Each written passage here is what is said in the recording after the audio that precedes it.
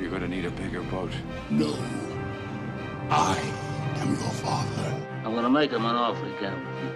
Life was like a box of chocolates. Wax on, wax off. I see dead people. Here's Johnny. You can't handle the truth. Good morning, Vietnam! Frankly, my dear, I don't give a damn. Get away from her, you bitch! What are you, an idiot? Don't call me an idiot, Dixon. I didn't call you an idiot. I asked if you was an idiot. Cinematic Leap. Hi, and welcome to Cinematic Leap, a movie podcast where we apply 6 degrees of Kevin Bacon style process to select our next movie. Each week, we'll watch a movie, provide our review, then take a cinematic leap by selecting an actor, director, or crew member within this pod's movie to choose our next movie. As always, I'm joined by my two wonderful co-hosts, Michael Thompson. There are no suitable quotes from this movie that are actually PG. No. And Glenn Greening. All this anger, man, it just begets greater anger. Did Penelope really say begets? She got it off a bookmark. I know what a bookmark is. Very funny. So How are we, gentlemen? Yeah, good. All going Pretty well? good. Just watched a film. You may have heard of it. Yes. Well, I hope so. I just watched it myself. So Yeah. So, Glenn, how are you? Yeah, I'm excited to get through this podcast so we can watch another movie. What movie are you going to watch? Who knows? Oh, the next movie, right, in our podcast. Yes, Okay, I'm yes. with you now. I just thought you were just going to watch another movie. We don't know Might go where we're see- going to go. No, Yeah, I might go see Blue Beetle. We could plan it all out, but no, we don't. No. it's all literally done most of the time on the fly. So, all right, this week we are reviewing the movie Three Billboards Outside Ebbing, Missouri. It is a 2017 crime drama film. It was written, directed, and co-produced by Martin McDonagh. Stars Frances McDormand co-stars Woody Harrelson, Sam Rockwell, John Hawkes, who is our leaper, and Peter Dinklage. Had a budget of 12 to 15 million, made 162.9 million, so it did very well at the box office. Rotten Tomatoes has an average score of 90%, user score 87% in terms of people liking it. Metacritic 88 out of 100 with a user score of 7.8 and IMDb 8.1 out of 10. Critics' responses were largely mixed, with most praising the performance of McDormand and Rockwell, but was criticised in some circles for the plot and its portrayal of rural America. Also created controversy for how it handled racial themes, particularly around the redemption arc of Officer Dixon, who we hear multiple times tortured a black prisoner. Allegedly. True. It wasn't a black prisoner, it was a person of colour. That's nothing to funny. No, That's that part's off. It's just the way that exchange was he funny. tried to argue about it. Yeah. You also missed fellow Aussie Abby Cornish. Yes. Yeah. You actually got a Screen Actors Guild award for the film, I think. Oh, did she? Yeah. Oh, I should have. I looked it up going, who is this woman? Abby Cornish, Screen Actors Guild. I should know that because I went through the accolades. At the 75th Golden Globes, it won Best Motion Picture, Drama, Best Actress. Best Motion Picture for a Drama, Best Actress for a Drama, McDormand, and Best Supporting Actor. It was Sam Rockwell, and Best Screenplay, and was nominated for Best Director and Original Score. It won 5 awards at the 71st British Film Awards: Best Film, Best British Film, Leading Actress, Supporting Actor, and Screenplay. At the 90th Academy Awards, it received 7 nominations, including Best Picture, Best Actress, McDormand, Supporting Actor Rockwell and Harrelson, and Screenplay. Obviously, there was a couple of others, with McDormand and Rockwell winning. As a movie, it lost out to Shape of Water and lost out to Get Out, which is a movie we did recently, for Best Original Screenplay. Yeah, that's a hard one to go up against. They're both pretty good. All right, Glenn, you chose the leaper, John Hawkes. Why? Oh, I don't even remember choosing the leaper. It would have been because I just, again, didn't know what Michael would pick. And so I thought there were a few options there that were decent. And I think I was hoping from Dusk Till Dawn.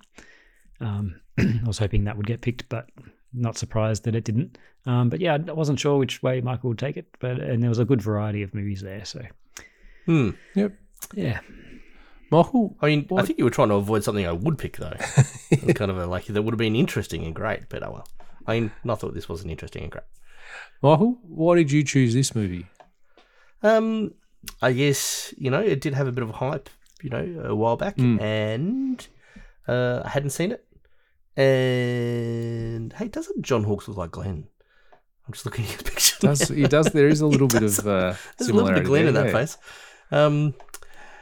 Yeah. So basically, sorry, I hadn't seen it, and I didn't really know anything about it. And I thought, taking a little bit of a leaf out of Glenn's book and just going, let's give that a whirl. So, yeah. Yep. Glenn, your thoughts when this movie was picked? Yeah. I remember seeing this movie, and if you looked at my letterbox last when I looked at it, and I saw that I gave this 4.5 out of 5, and I thought, well, must be a good movie. That's good. So I was pretty excited. This was chosen, and was excited for you guys to see something you hadn't seen that I really liked. Yeah. Yeah, I must say, I was actually looking forward to seeing this. I remember when it came out, there was a lot of hype around it, and it's a movie that I think I've seen, sort of as an option to choose, but I've never sort of chosen it for some reason. So I was actually looking forward to, again, we're finding a movie that I haven't seen, and you're sort of getting not forced to watch it, but you're getting that opportunity to watch it where normally you might skip past for something else. So I was really happy when you Force is semi-right. Well, because it's a drama. I would normally go, drama, skip, go into the next one. Give me something, sci-fi or action or combination of those two things, or fantasy, or comedy. So drama is definitely not my wheelhouse, which I've said many times. But and I guess it's like, all right, let's pick that. Yeah, and I'm the same, and that's probably why I haven't watched it yet. But it is one that I've sort of been circling and looking to watch for a while. So when you chose it, Michael, I thought, oh, well, that works it out well. Winning. All right, Michael, without further ado, play the trailer. What's the law on what you can and cannot say on a billboard? I assume you can't say nothing defamatory and you can't say fuck, piss, or cunt. That right? Or anus? I think I'll be all right then. I guess you're Angela Hayes' mother. That's right. I'm Angela Hayes' mother. So, Mildred Hayes, why did you put up these billboards? My daughter Angela was murdered 7 months ago. It seems to me the police department is too busy torturing black folks to solve actual crime. The hell is this? Dixon, I'm in the middle of my goddamn Easter dinner. Sorry, kids. I know, Chief, but I think we got kind of a problem. Sunshine beating on a good time. I'd do anything to catch your daughter's killer. I don't think those billboards is very fair. The time it took you to get out here whining like a bitch, Willoughby. Some other poor girl's probably out there being butchered right now. We've had 2 official complaints about those billboards. From who? There's a lady with a funny eye. A lady with a funny fucking eye? And a fat dentist. There's a lot of good friends of Willoughby in this town, Miss Hayes. Ow! Ah! You didn't happen to drill a little hole in the dentist today, did you? Of course not. Huh? I said, of course not. I'm sorry about Angela, but the town is dead set against these billboards. You know who threw that can? What can? How about you, sweetheart? No, I didn't really... Go, girl. Hey, fuckhead! What? Don't say what, Dixon, when she comes in calling you a fuckhead.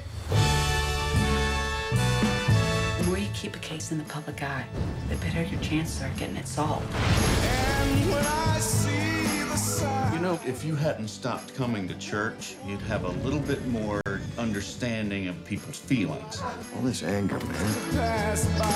It just begets greater anger. In 3, 2, 1. And as sad as the spectacle of these billboards might be, this reporter, for one, hopes this finally puts an end to the strange saga of the 3 billboards outside. This doesn't put an end to shit, you fucking retard. This is just a fucking start. Why don't you put that on your Good Morning Missouri fucking wake-up broadcast, bitch?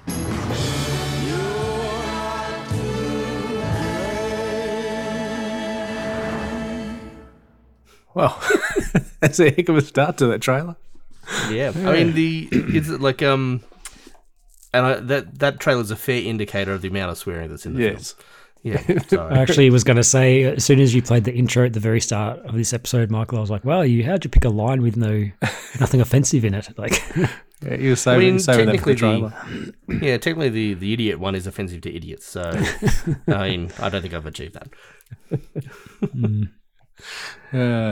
Very good. All right. Obviously, Michael, you will be doing the synopsis because you do choose this movie. As always, people, there will be spoilers throughout this. So if you have not seen this movie and you don't want it spoiled for you, stop the pod, go and watch the movie and come back and listen to our scintillating review.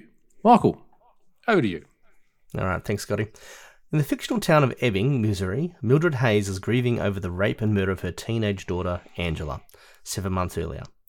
Angry over the lack of progress in the investigation, she rents 3 disused billboards near her home and posts on them, "Raped while dying, and still no arrests? How come, Chief Willoughby?" They attract attention. So Bill Willoughby, the local police chief of police, visits Mildred but is unable to persuade her to take them down, even by revealing he has terminal pancreatic cancer. He renews his efforts to solve the case but does not get anywhere. Many townspeople are upset by the billboards, including Jason Dixon, an alcoholic police officer who unsuccessfully tries to intimidate Red Welby, who rented Mildred the billboards, into taking them down. Mildred's dentist is sympathetic to Willoughby and menaces her during an appointment, so she drills a hole in his thumbnail. Willoughby brings her in for questioning and accidentally coughs up blood in her face. He has her released and is hospitalised, though he soon checks himself out against medical advice. The billboards have further strained Mildred's relationship with her son Robbie, and she recalls that her last interaction with Angela was an argument. Her abusive ex-husband Charlie confronts her, and very abusive, about the billboards, and ends up revealing that shortly before Angela's murder, he had turned down her request to come live with him. Have I missed anything? There's probably some big things that I've missed in there. Look, we found this with Wikipedia. It does go through the synopsis pretty quick. Maybe I should have. That's what I should have done last week because mine was a very long one last week. But this one's flying through, Michael. Yeah. And I guess it might be a good time to comment on it. I think what's interesting that that renting of the billboards thing happens really quick. Yeah, it's actually you kind of think that it might work up to it, but it's not. She sees them. She just goes, you know what? I've got a thing. And then it's pretty much the intro. Like, that's your first 5 minutes. Yeah. So, and then it goes from there. What's the first turning point? When does it start changing? Well, yeah, I mean, this movie doesn't waste any time in terms of getting, it tells you what this movie's about at the start, and it doesn't waste any time in basically getting to that point. Yeah. As you said, within the first 5 minutes. But yeah. I guess you get a fair introduction to the main characters, obviously played by Frances McDormand, Woody Harrelson, and Sam Rockwell. So, we get introduced and you get a pretty good idea of who they are and what sort of characters they are as well. I mean, you see Mildred, I think it is. Yeah, Mildred Hayes. She's obviously rough and certainly to the point when she goes and sees Red about, sort of getting the advertising. But then she also shows that warm side where she flips the bug over, and we see that over and over throughout the movie, that she, as hard as she is, she's also got a really soft centre about her. We see Sam Rockwell, who plays Officer Dixon. He straight away, this bloke's just an absolute drunken nutter. Willoughby, played by Woody Harrelson, is that sort of a little bit more calming, mature sort of person, but has also got that hard edge about him. So, yeah. And certainly I agree with it at this point where, you think that, about the Rockwell character. What was that one? Dixon, yeah. All right. Where were we? She calls that a last... Yep. At his mother's suggestion, Dixon arrests Mildred's friend Denise to try on trivial drug possession charges to put pressure on Mildred. Willoughby spends an idyllic day with his wife, Anne, and their 2 daughters, and then takes his own life. Yeah, that was a shock. That was a left field. To spare his family from watching him die slowly. Was not, did not expect that. No, that come right out of left field, that one.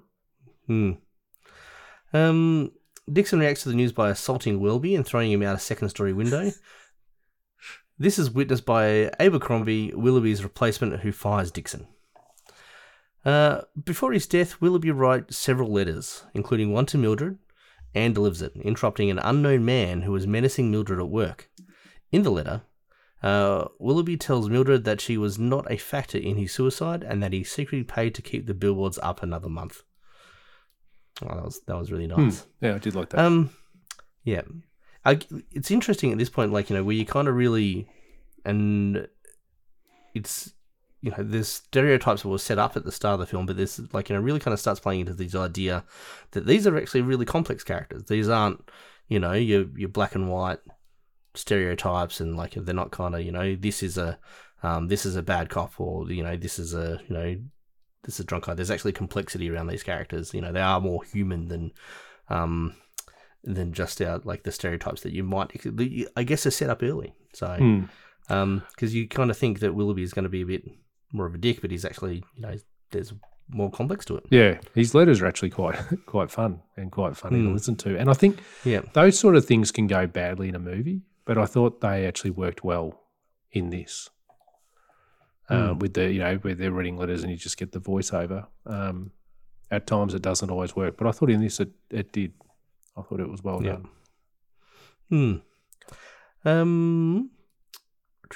After the billboards are destroyed by arson, Mildred retaliates by tossing Molotov cocktails at the police station, which he believes to be unoccupied for the night.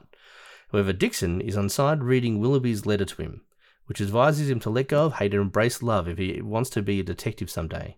He manages to escape the blaze with Angela's case file. James, an acquaintance of Mildred, happens by and extinguishes Dixon's burning clothes before providing Mildred with an alibi. Dixon is put in the same hospital room as Welby, to whom he apologises. And Welby gives him an orange juice. He does. It's like, I think the big thing with this so far is that reveal of the fight, which I know we talked about it before, but the reveal of the fight between Mildred and her daughter, where she goes, "Oh, yeah, and no, my luck, I'll probably get raped on the way," and she goes, "Oh, I hope you do get raped," and you just sort of sit there and you go, "Oh," like, of all the bad things that you could possibly say. I mean, it's an average thing to say anyway, anytime, yeah. But then you could just imagine the guilt that she would feel, and you can sort of, I guess, see why, this is eating at her, which it would anyway, but it would be, I think it'd just tug that extra little bit more because of that. Yeah. It's and it's interesting, like, there's kind of so-called, sort of reaching out for moments of empathy. Like, there was one for the priest who, like, God says, like, if you still came to church, we'd still be supporting. It's like, well, man, you don't get it. I don't think and you really hope there are a few people that could get it. But, like, there's a lot of, pain that's there. Like, it's kind of daughter raped and murdered, no justice. And that's something that's not actually really said. She doesn't say, like, when someone says, why are you doing this? I want justice for my daughter. Like, that's ultimately what it's about. But you never really hear her articulate that, particularly when there's a couple of moments when it's kind of implied during the asking. I think, like, Charlie, the husband, is kind of sort of, like, there's a perfect opportunity to say, like, this is for justice. Like, I want to kill her, brought to justice. So, yeah. Okay. Blaze, James. Yep. Okay. Jerome, who was part of the team that put up the billboards, brings Mildred a set of copies and helps her restore the signs. Discharged from hospital, Dixon overhears the man who menaced Mildred bragging in a bar about raping a girl in the same manner as Angela. He notes the number on the man's Idaho license plate and then scratches the man's face to get a DNA sample, passively accepting the resulting beating. Mildred is on a date with James to thank him for his help when Charlie enters with his 19-year-old girlfriend, Penelope, and apologizes for burning the billboards when he was drunk. Oh, that was a turn. That was a turn, yeah. I wasn't expecting that. Yeah.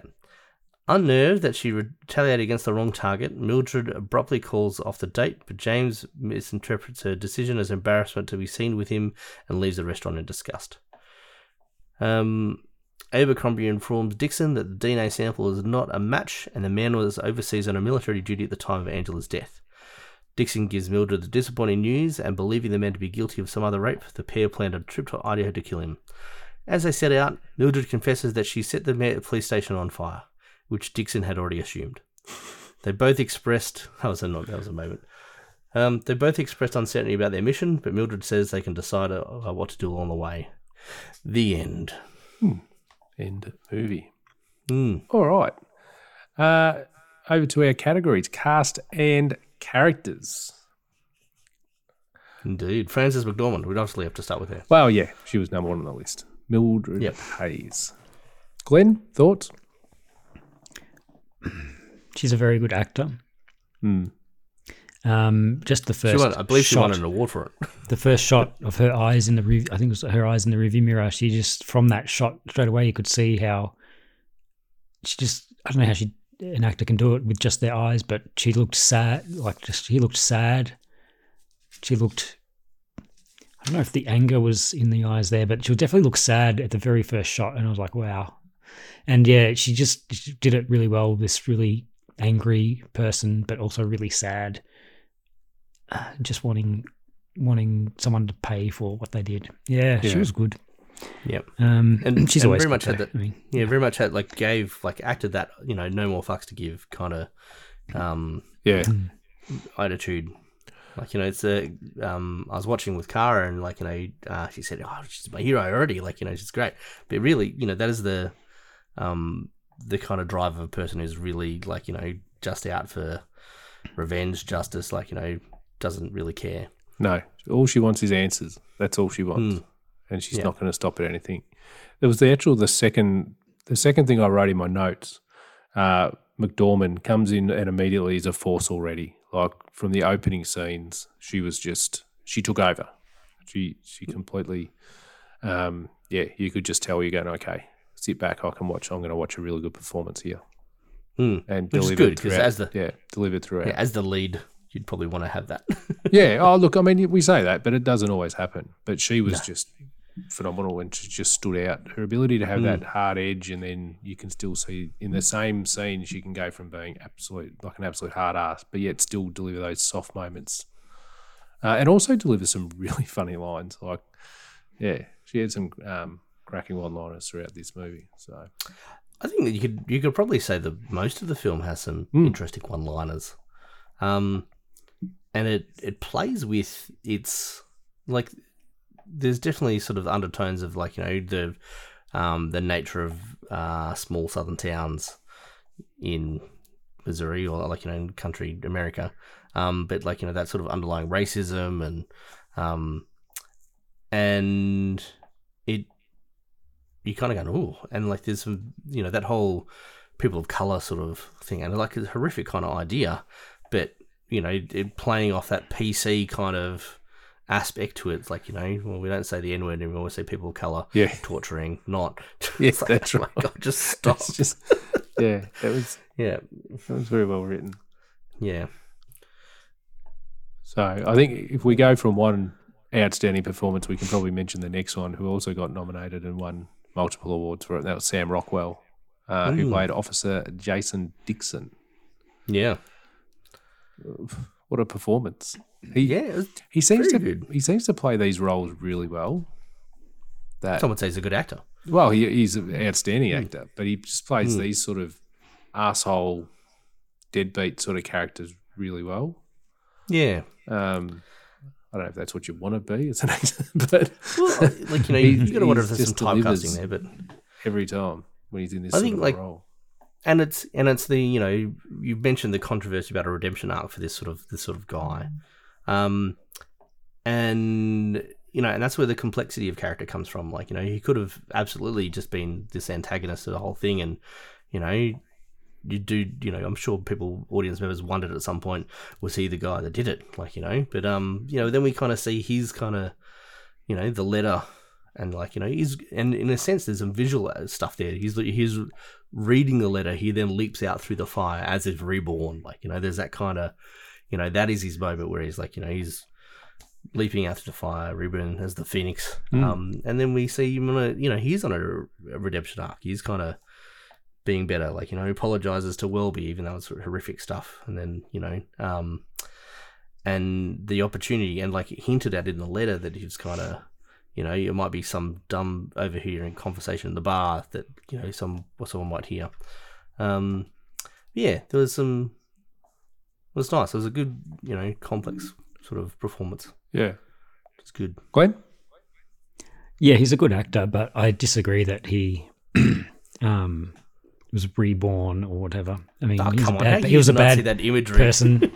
He was a bad person and a bad character, and that's what I didn't like. It was that we're supposed to be cheering him on at the end of the movie, where he's actually racist, tortures black people, beats up. Only gets in trouble when he beats up a white guy, and he didn't even get charged or anything. He just got fired. No, he just did get fired.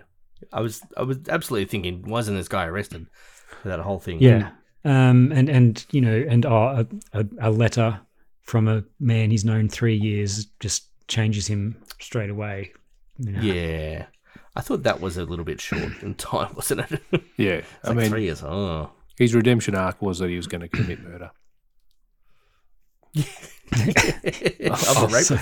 Ultimately, that's his. Well, they're all actually, they're all not the characters in this film. They're all kind of flawed. Well, they're just not good people. Even Woody Harrelson, he's looking the other way. He's got this racist cop beating up, torturing people, and not doing anything about it. And we're still supposed to like him because he's supposed to be a good guy because he has cancer. He's not. He hasn't done anything about. He's police, and they're not good people. And obviously, Frances McDormand is a little bit unhinged. Blowing up a police station and things like that, and the dentist thing. Gosh, let's not forget how she in response to a can being thrown at her car, she then kicks a teenager in the balls, and then a girl in the box. Yeah. This is not the general kind of responses of a woman who is socially adjusted. No. I assume. I mean, I'm making an assumption. I don't know. I might be. It's a bit ridiculous, really, but I mean, she's such a good actor that you get away with it. But yeah, despite all that, you're still hoping that she wins. I mean, obviously, there's a reason why you always want to find justice for a rape victim. But despite how unhinged she was, you probably can sort of think of it in her point of view, and you'd probably be pretty pissed as well. But speaking of Woody Harrelson, another actor who I really like, what do we think of Woody? He's very good. He played Willoughby. I glanced a bit of it when I was kind of getting some of the, I was getting the trailer together. I glanced at some of this, and I honestly thought, all right, this is going to be that sort of, that corrupt cop kind of aspect. He's a bit of a, dirty, that sort of stuff. But really, it kind of, I suppose, in one, there's an element of realism in the sense that solving crime takes time. And sometimes you don't get answers, and that aspect, and also limited. The kind of hints at that. At people not being necessarily brilliant at their jobs. Yeah. Well, you look at the rest of the police officers. They don't come across as geniuses. Yeah. No, they don't. Except for Abercrombie.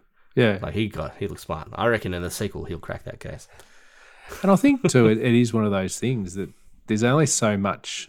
I mean, it's not a TV show sort of thing where they're all of a sudden there's heaps of evidence and heaps of DNA, and they go to CSI and everything works out beautifully. I mean, I'm assuming real police work doesn't actually work like that. There's probably a lot of unsolved cases, and this is something similar. The DNA doesn't match anyone that they know or who's been previously convicted. What are we supposed to do? And it's, Mildred says, you will take a blood sample from everyone in town. He's going, well, there's, kind of civil rights that stop us from just doing that. So yeah, and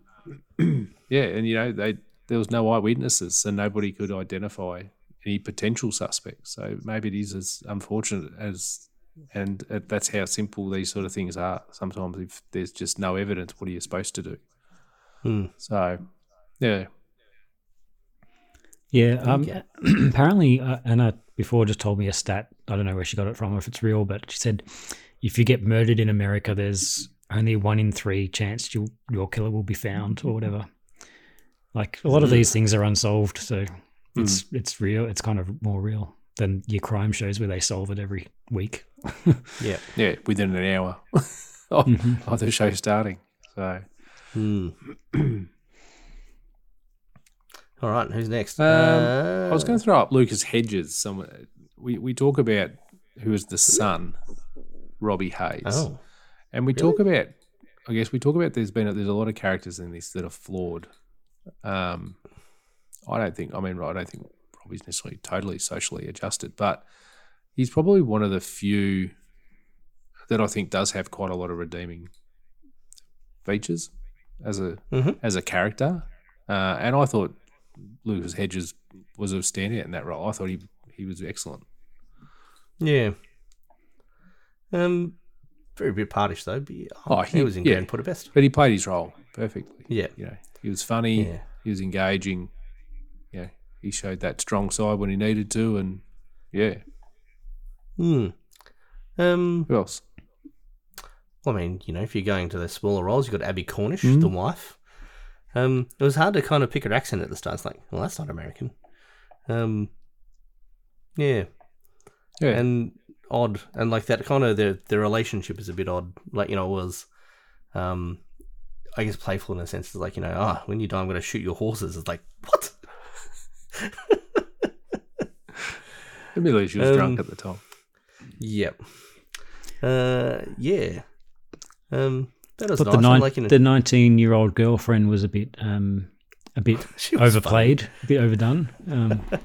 I mean, it was funny, I guess, but it was it was very what's the word? I don't know. They played on her stupidity a lot. Or innocence and naivety. Yeah. Yep. Yes.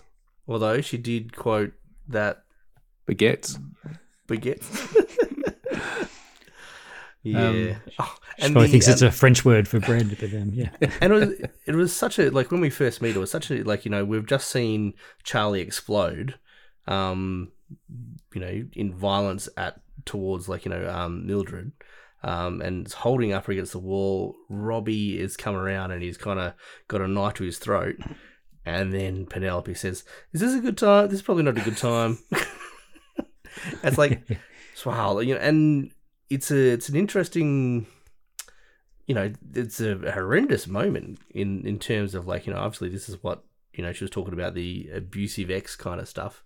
But I guess, like, where it was going to go is, like, there's obviously the threat of the knife. It kind of pulls that apart, in an awkward way, but allows the movie to kind of go on. Yeah. I suppose. So. And clearly the way how quickly it de-escalated seems to be that this isn't an uncommon situation for anybody to be in. Who played Penelope? John Hawkes played the husband. Yeah. Who was our leaper. Yeah. And the last one's Peter Dinklage. I like Peter Dinklage as an actor. Indeed. I think he's good in everything he does. Yeah, it's true. Like, he's he can do it all. Can do it all. I'm not sure if you guys have seen The Croods too. He's amazing in it. He plays, like, the one of the someone Betterman. It's a funny film. Nick Cage, he's in it as the, like, one of the characters. Animated but hilarious. Yeah. So yeah. No, Glenn's right. He can do anything. He can do comedy. He can be evil. Yeah, he can obviously do the action and stuff like that. He was in Game of Thrones and he was absolutely outstanding in that. So yeah. Gravitas, that man. Gravitas. Favorite again, like, sorry, Michael. Sorry, just like, again, but I guess the just that kind of offensive kind of space it was in, like, you know, the kind of the you know, mentioning midgets and, you know, racist kind of language, and there's a comment about gay people from, like, you know, the number of times from the cops. It's like, wow, is this what the South sounds like? And I guess that might come back to the controversy you were talking about earlier. Like, you know, is portrayal of, you know, small town America like this, or is that just a dramatization? I mean, you know, has someone kind of gone, let's really ham this up and put them up as stupid, and yeah. Is it a trope or is it legitimate? So yeah, interesting. All right. Favorite scene, Glenn? It's hard to pick a favorite in this because it's all pretty full on. And I guess my favorite scene, just for the shock value, not because it was enjoyable, but it looked good the way they did it. But just when Sam Rockwell goes across the street, goes up the stairs, and just throws that guy out the window and just beats him up. It was just for the shock value and for the that moment. I don't know. That's probably one tracking one shot. Of my favorites. Yeah, and it was just I mean, it wasn't nice, but it was just a good part of the film that stuck with me, I guess. And it's interesting you mention that one, Glenn, because there's always this threat of violence throughout the whole film, like, you know, in various spots. And I think that's kind of one of the harder parts of it, like, you know, it's that kind of tension about the threat of the violence rather than the actual violence itself. You know, there's a bit where Mildred is in the restaurant towards the end of the film, and she's got the bottle of wine, and Charlie looks genuinely scared that she's going to clobber him, and you know, they get into each other's, you know, personal space a lot. There was the whole, you know, strange guy in the shop. So yeah, there's a lot of stuff that's kind of, you're on the edge with that, worried. That's a lot of good acting. Yeah. And he just beats that guy up in the street, and there's all these witnesses, and you just think, oh my gosh, this guy is just going crazy, but nothing happens to him. Like, yeah, we got fired. No, so he does any work anyway. But anyway, yeah, the brand new boss is right there. It's like, what are you looking at? He says that to him, and he comes in a minute later. I'm the new boss. It's like, you're out. It just makes you think, what has this guy got away with in the past that he just thinks he can just do this? Yeah. Well, I remember I was watching this with Trine, and she's just like, oh my God, what is he doing? Like when he smashes through the door at the start, walks up the stairs, and you're like, oh, this is not going to end well. I didn't expect him to throw him out the window, but it was a good. Yeah. I wouldn't say it's a favourite scene, but it's a very well done scene. Tensions were high. Yeah. Michael? Is it one that came to mind first was actually the scene with what's his face? Chief Willoughby and his wife and his kids, and he's explaining the game, like the fishing game. Yep. And you know, even though I might not look at, Mum and Dad are watching intently, so you need to be playing the game.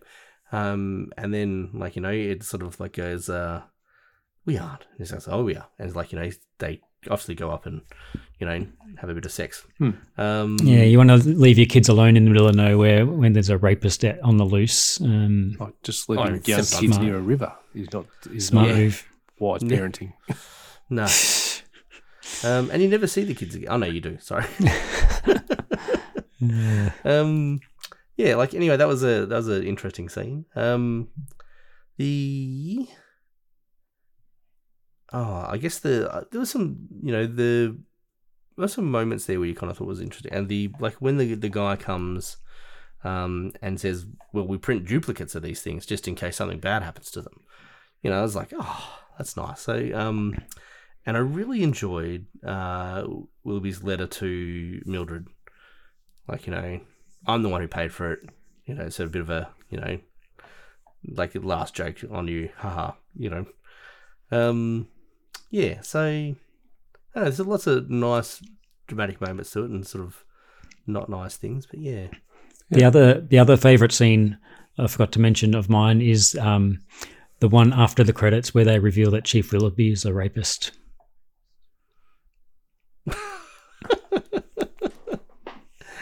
I don't think that's true, Glenn. No. Oh yeah, sorry, I made that up. Yeah. I had a couple. Outtake. I enjoyed the scene with the priest at the house where he starts saying you should take the signs down and people are upset. And she goes, "Oh, what have you taken a poll?" And he goes, "Well, yeah, people have said to me," and 12 people come up to me, so yes, I've taken a poll. And then she goes on about that big story about the Crips and the Bloods, and that if you're part of a gang and a murder happens on the other side of the street, but you're on the corner and you're wearing the colours, then basically you're sort of guilty by association, and blah blah blah. And then how she goes on about that whole rant about he should start looking at himself with priests and what they do to altar boys, and or just sort of was this complete evisceration of this character. She just takes him down big time, like he's accusing her of doing the wrong thing, and she just absolutely destroys him. I just thought it was, again, it's this sign that this person isn't taking any shit from anybody. Doesn't matter who you are. Do you know what that reminded me of? I guess there's a lot of activists out there, and they're doing interesting stuff, and I guess that's possibly because traditional activism isn't working. Lobbying people's not working. Doing like protests is not working, so they're actually out there kind of damaging artworks or doing other things, holding up traffic, and and it's interesting because you often hear people go, "I agree with the message, just not what they're doing." And it's like, well, you're not doing anything, are you? Like, so they're clearly doing something to get your attention, to get that message at the forefront of what you're thinking. So, but all that does is more often than not is just piss people off and actually pushes people away from their message. Well, this is the whole thing, but does it? Whilst it has pissed you off, like it brings it back, and like that's exactly what Mildred does. Like she's pissed a few people off, but people are working back on her thing. So I thought like that's what that scene reminded me of that aspect. It's like maybe people should piss people off like in that regard, and maybe we'll get like you do get change and that kind of stuff. So well, it got people talking, which is what she wanted. Yeah, exactly. Put pressure on. And the other one is just after Willoughby kills himself, and we're in the police station, and you've got Dixon. He's listening to ABBA, and he's sort of dancing around. He's mucking around. You can see all the people in the background are just all consoling each other and absolutely gutted. Yeah. And he obviously doesn't know at this stage, and comes in, and they scare the crap out of him, and then obviously he finds out, which is a tough scene. But just that moment where he's just so happy, and you can just see in the background, it's really well shot. They're just all grieving and really upset. So, all right, notable aspects. One aspect is that scene that you like, Scott, was actually terrible, because that priest scene, I was like, there was no. That character appeared in that one scene, and there was no point. Like he wasn't in the movie before then. He wasn't in the movie after then. He was just in that scene for some reason, so she could have this rant, which would have probably made more sense if she was talking about police and them as a gang and them as a group that protect each other. It would have fit more in with the movie if it was police, not a priest who's not been in the film this whole time and he's never seen again. And anyway, I just really didn't like that scene for that reason. It just come from out of nowhere. Yeah, but I think a priest would be representative of what it's like in my assumption, a small American town where religion is such a big thing in America. So I think him coming over to talk to her and basically find God, and if you'd stayed with us, you'd have the support and all of that sort of stuff. So I think. She's basically heard that and she's gone, hang on, don't start saying that you're all high and mighty. Like you guys have done some pretty terrible things over the journey. And that's why I just the takedown of this guy that's criticising her and saying you should take it down because people are upset. She's like, as Michael said, she obviously wants to make noise about this and absolutely just destroys him. So, yeah. And I guess it's also like, whilst, we don't see him again or before or after. I guess it's symbolic about like someone trying to reach out, and this like character is kind of closed off. So yeah, potentially it's like whilst how he goes about it is not necessarily the best way. Like she is going to burn her bridges. Yeah. I mean, it's no different to the dentist. We don't see him again either. No. But she destroys his thumb. Yeah, destroys his. But she doesn't do a big soliloquy to him, really. Like no, she just drills into his thumb. Which just makes me even more scared of dentists now. Seeing what and they it's can do. interesting. Yeah, it's interesting. The because the sheriff, the chief, does a similar thing in that, like, you know, well, the doctor's bringing up, like, you know, the billboard thing is is a bit shit. He's going, don't want to hear it. Like, you know, basically, rips something out of his arm, throws it into a wall, blood splatter. And he's out, like, and she does a similar thing. He's about, like, he goes, those billboards, like, nut, thank you, into your arm. It's kind of, in some ways, they're similar characters. Are there notable aspects, Glenn? Let me see. I think I've already no, not really, no. Yep, Michael? I liked the colour aspects of it. I was like, you really got a sense you were in the country. It was green, like, there was the fields, the town stuff was kind of small. So that was nice. So I think the setting aspect was kind of well chosen. While it's in my head, it's one of those films that doesn't have a rock solid conclusion. Which is always a point of frustration for me. Like, I was like, I hate that. I think it's better than, it's certainly I'd rate it higher than No Country for Old Men, and the Banshees of Sharon or whatever it was. They really kind of got my goat, but its conclusion, the ambiguous conclusion is like, all right, well, it wasn't as bad, but like, certainly like, it's really like you're watching a TV show and it's the end of the episode and you're waiting for the next episode. It's like that sort of ending. That's always frustrating for me. I like those endings. Yeah, I know you do. I'm not a fan. Can be what you want it to be. Yeah, I don't know. Just decide for me. Just commit to a story. Like, they go on a murderous rampage. That's what I want to know. Like, I want to see them, like, shoot, and then they're on a spree, and then suddenly they're on trial. Finish the goddamn thing. Extra hour. Mildred wanted. After going on a murder spree in her local town. What else was notable? I think it was well paced. I think, in terms of, Scott says no. I think for a drama, like, it could have, it was rough in some spots in terms, not of the actual thing, but I think, like, it has dramatic turns that are quite big. Like, it swung wide on a dramatic turn, but the actual kind of how it was taking you along, kind of like it generally kept ticking over. The very first shot, or the very first 30 seconds of this movie, the music starts and it's the shots of whatever it is, scenery. The countryside, yeah. And there's this music, and the music just made me think, oh, this is going to be boring.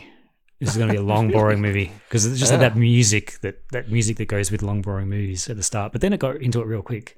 Yeah. But that music at the start didn't fit. No. Anything else, Michael?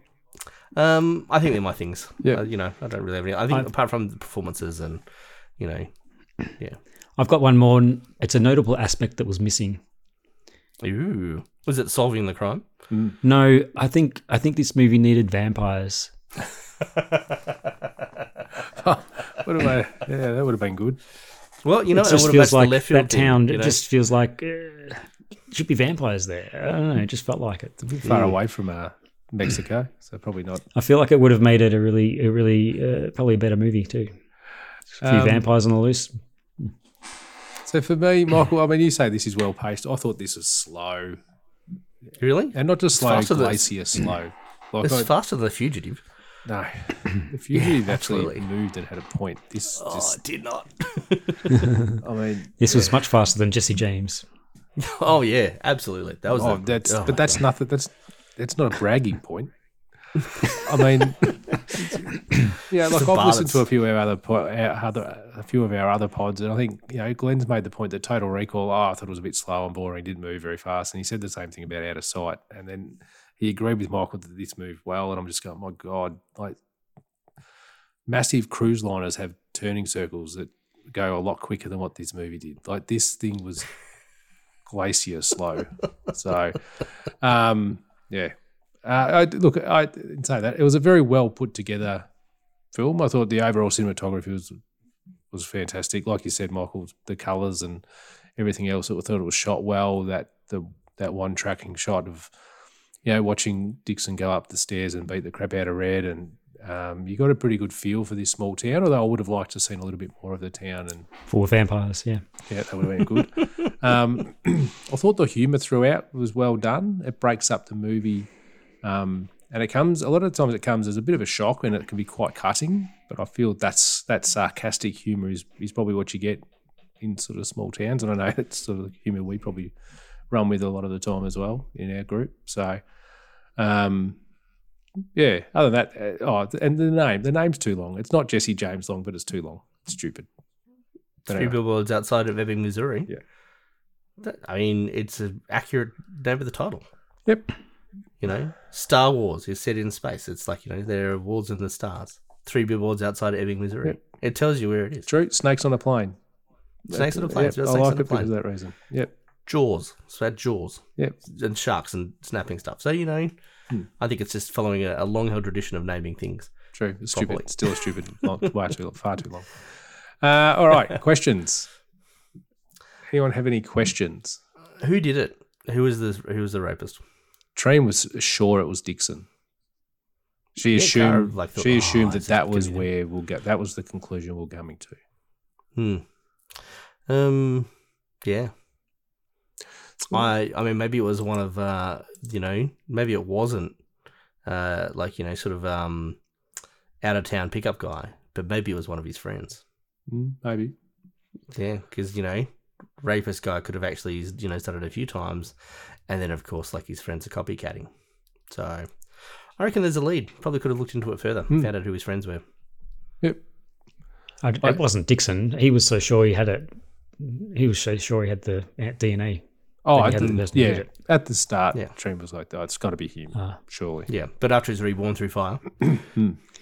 I only had one question, which was, did Dixon get out of hospital quick? Like it felt like he was had bandages all over him, and the next thing you know, he's in a pub. Like, he wasn't even that burnt that much, was he? No, and what sort of hospital puts a violent thug in a room with a guy he beat up? Well, that's a very good point. It's a hospital with 2 rooms. Yeah, I don't know if it's the biggest hospital, but it's a very good point, Glenn. And I mean, this and the other question is, this 19-year-old. Yes, she come across as quite dumb, but she saw her boyfriend choking a woman against the wall and being quite violent, and she's like, "Oh, this is not a good time," but it's fine, I guess. Yeah. Well, maybe he isn't. Maybe she's like, she's already going through the abuse. Anyway, don't leave me, baby. I'll hurt myself. Terrible things like that. The only other thing I had was a tidbit, and Dixon's mum is not a nice person. She's horrendous, isn't she? She's just a horrible. She just mixes in that town well because she's a horrible person. So it's like, what? All right. Horrendous. Anyone else? I want to see the short prequel film where Woody Harrelson goes to holiday in Australia and finds a 21-year younger wife and brings her back to this little town. Indeed. Yes. No, I've got nothing else. Nothing else, Michael? No, that's it. Nope. Well, who did it? Who did it? Over to you for trivia, Michael. Conclude your goddamn films. Writer and director Martin McDonough was inspired to write the movie after seeing billboards about an unsolved crime while travelling somewhere deep in the Georgia, Florida, Alabama corner. Deep. It's interesting when somewhere is like, this is down, it doesn't say deep, but like it sounds, when they talk about the deep south, it's like, why is that a thing? There's a different part of America. Frances McDormand was hesitant to take the role of Mildred when offered to her, but was eventually convinced by her husband, Joel Cohen. She said, "Because at the time he gave it to me, I was 58.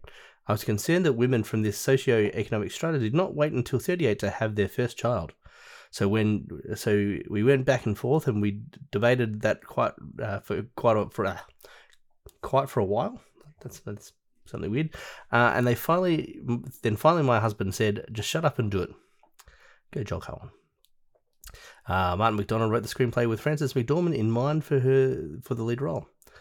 The base of the story is from actual events in Vidor, Texas, outside of Beaumont, Texas.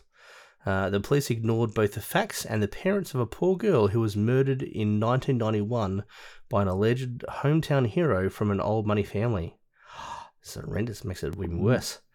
As the police have done nothing, the billboards are still up on Interstate 10. Wow. Woody Harrelson would often use his breaks from shooting to sign autographs and take pictures with locals who had come to watch the filming. During the extended break one day, he played an impromptu guitar performance at the music store next to the police station set. Go Woody. I love Woody. Production staff welcomed locals to watch outdoor scenes being filmed at public locations, provided they were not disruptive. Each shooting day, crowds would form to watch the proceedings, often upward of 100 people. During breaks and shooting, the actors and actresses would approach the crowds to sign autographs and take pictures. There is no town named Ebbing. The film was filmed in a small mountain town of Silver, North Carolina. In addition to gaining weight, Sam Rockwell wore padding to make his character appear chubbier. Frances McDormand's Oscar for Best Actress, which she received for this film, was stolen the day after the awards ceremony. And immediately retrieved. Did she get 3 billboards out somewhere in LA and she can get the case solved? I don't think so. Should have. Yep. Though it was initially supposed to be a simple task, Sam Rockwell's accent research was very involved. According to dialect coach Elizabeth Himmelstein, Rockwell likes to find authentic people and record them for their accent references. Himmelstein watched an episode of Cops from Springfield, Missouri, and tweeted the police department requesting an interview with the chief of police. Not long afterwards, Himmelstein and Rockwell Skyped with the officer and learned about his life and job. The officer actually came up with a word clank for jail. I've heard that before.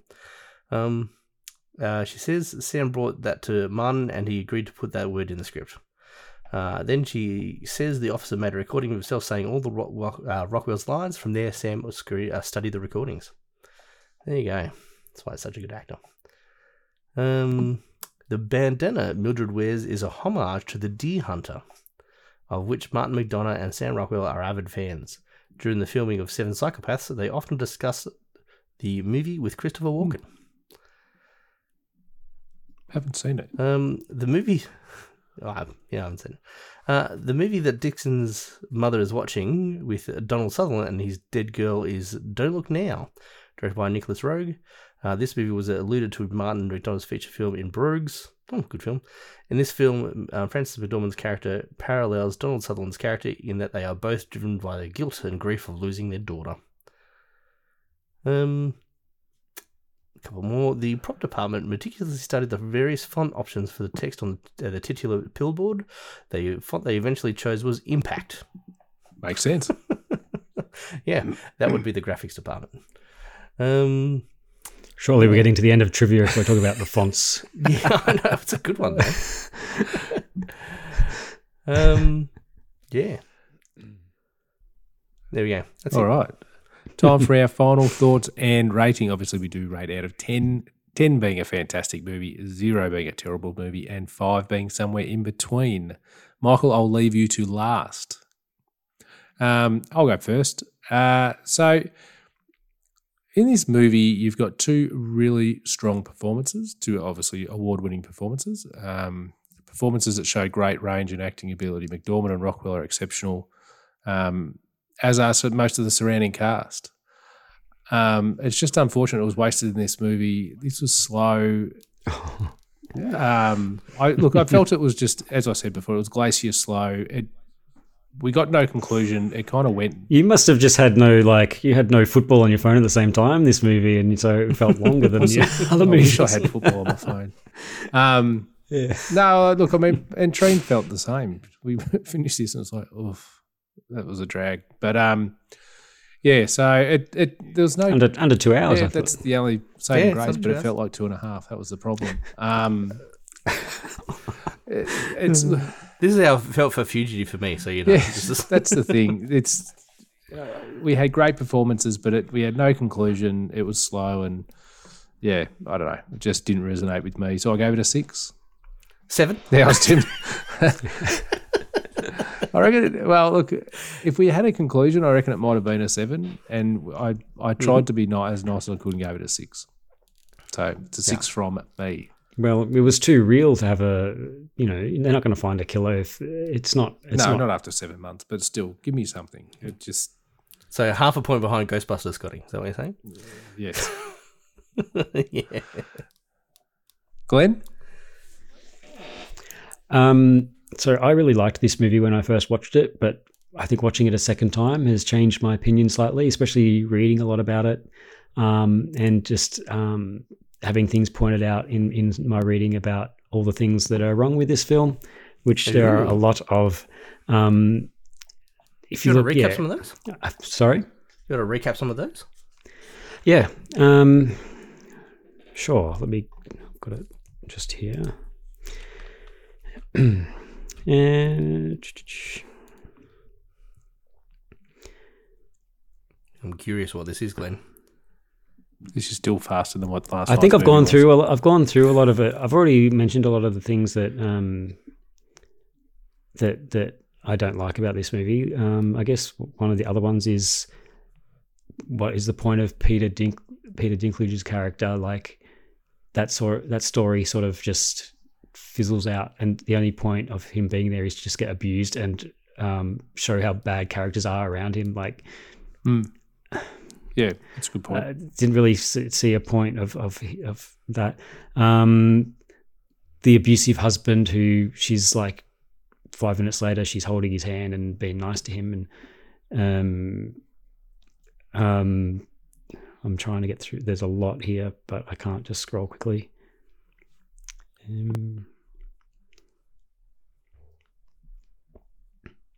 Anyway, there's a lot,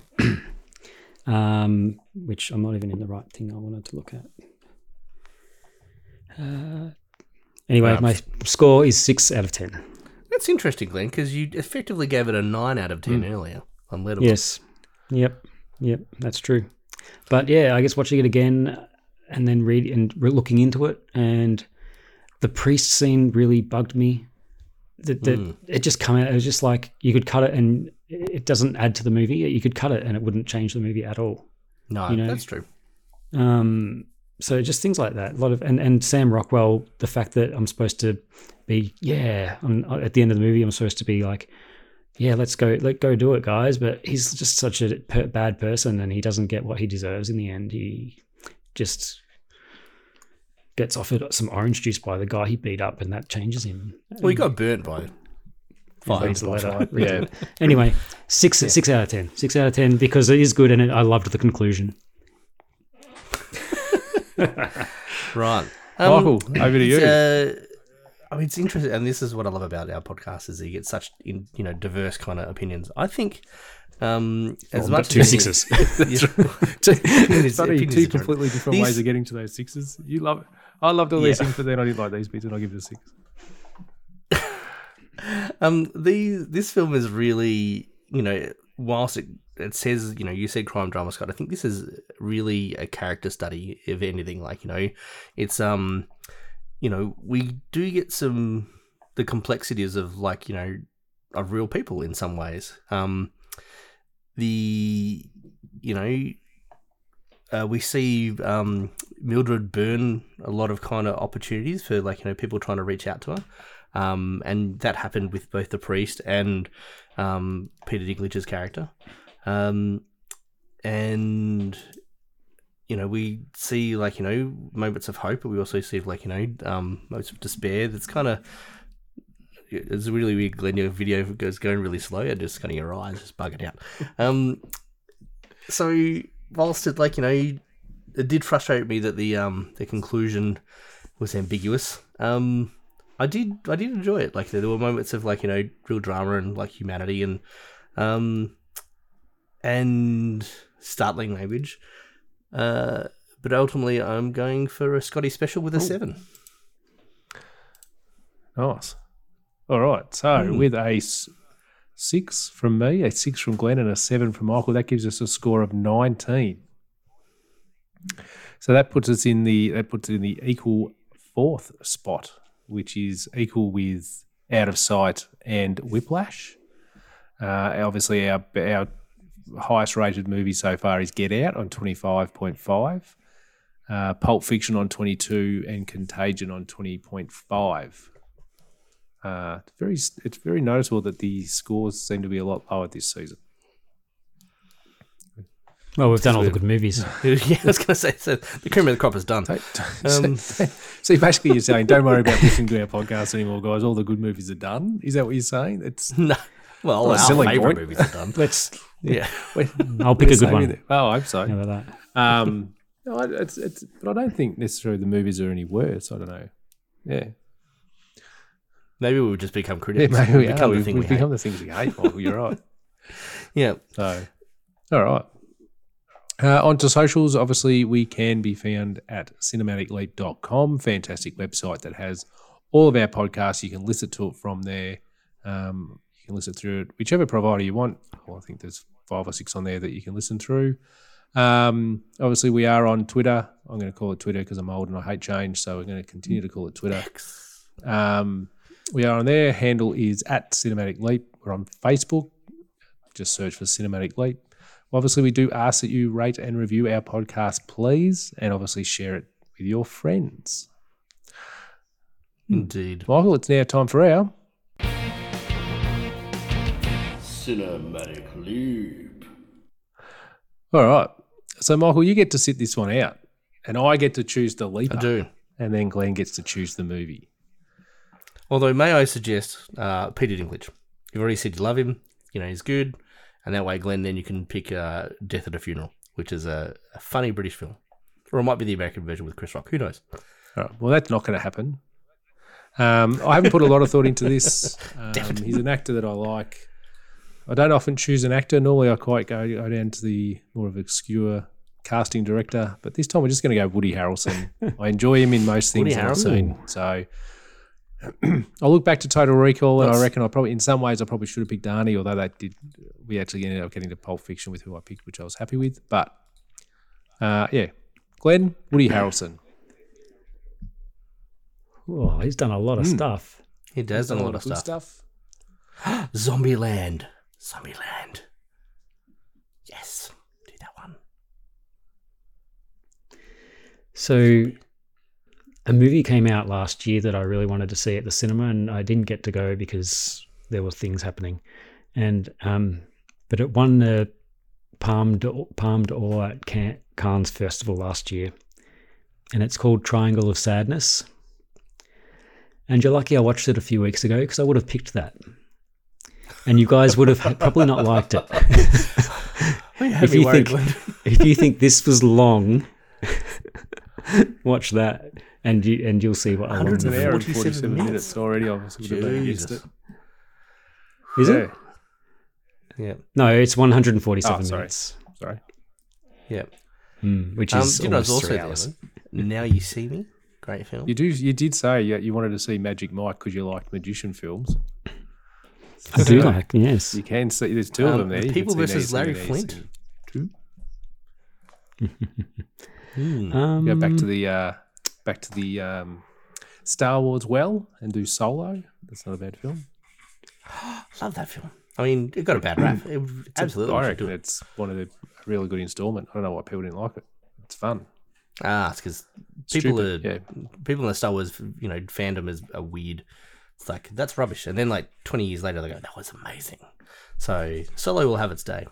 Zombieland. Money Train.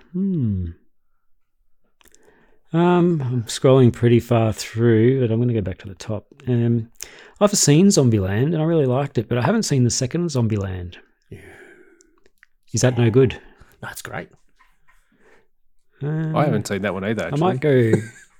I might go for, let's go for Zombieland Double Tap. Nice. Is that the second one? That is the second one. All right, Zombieland 2. Yep, let's do that. Yep. Nice. I mean, obviously we could have gone Zombieland, but Zombieland 2 is just. Well, I haven't. Well, I might watch the first one as well because I can't remember it. But I remember Yeah, it was good. I've seen Zombieland. I saw that not that long ago, and I quite enjoyed it. So I'm looking forward to. Yeah, I didn't get to see. I haven't watched the second one yet. So, and it's on Binge for anyone who's got that, or Foxtel. Or Blu-ray if you're that kind of guy. I should have gone Austin Powers because it's in my one of my top movies. But no, we'll go Zombieland. What is he in Austin I haven't Powers? seen it. Beautiful. All right, guys. So next time there you it is listen there. to our podcast, we will be reviewing the movie Zombieland Double Tap, the second installment of the Zombieland movies. Huzzah. Thanks all for listening. Take the Chevy to the levee. And like that, he's gone. In case I don't see ya, good afternoon, good evening, and good night. That's it, man. Game over, man. It's game over. Cinematic Leap.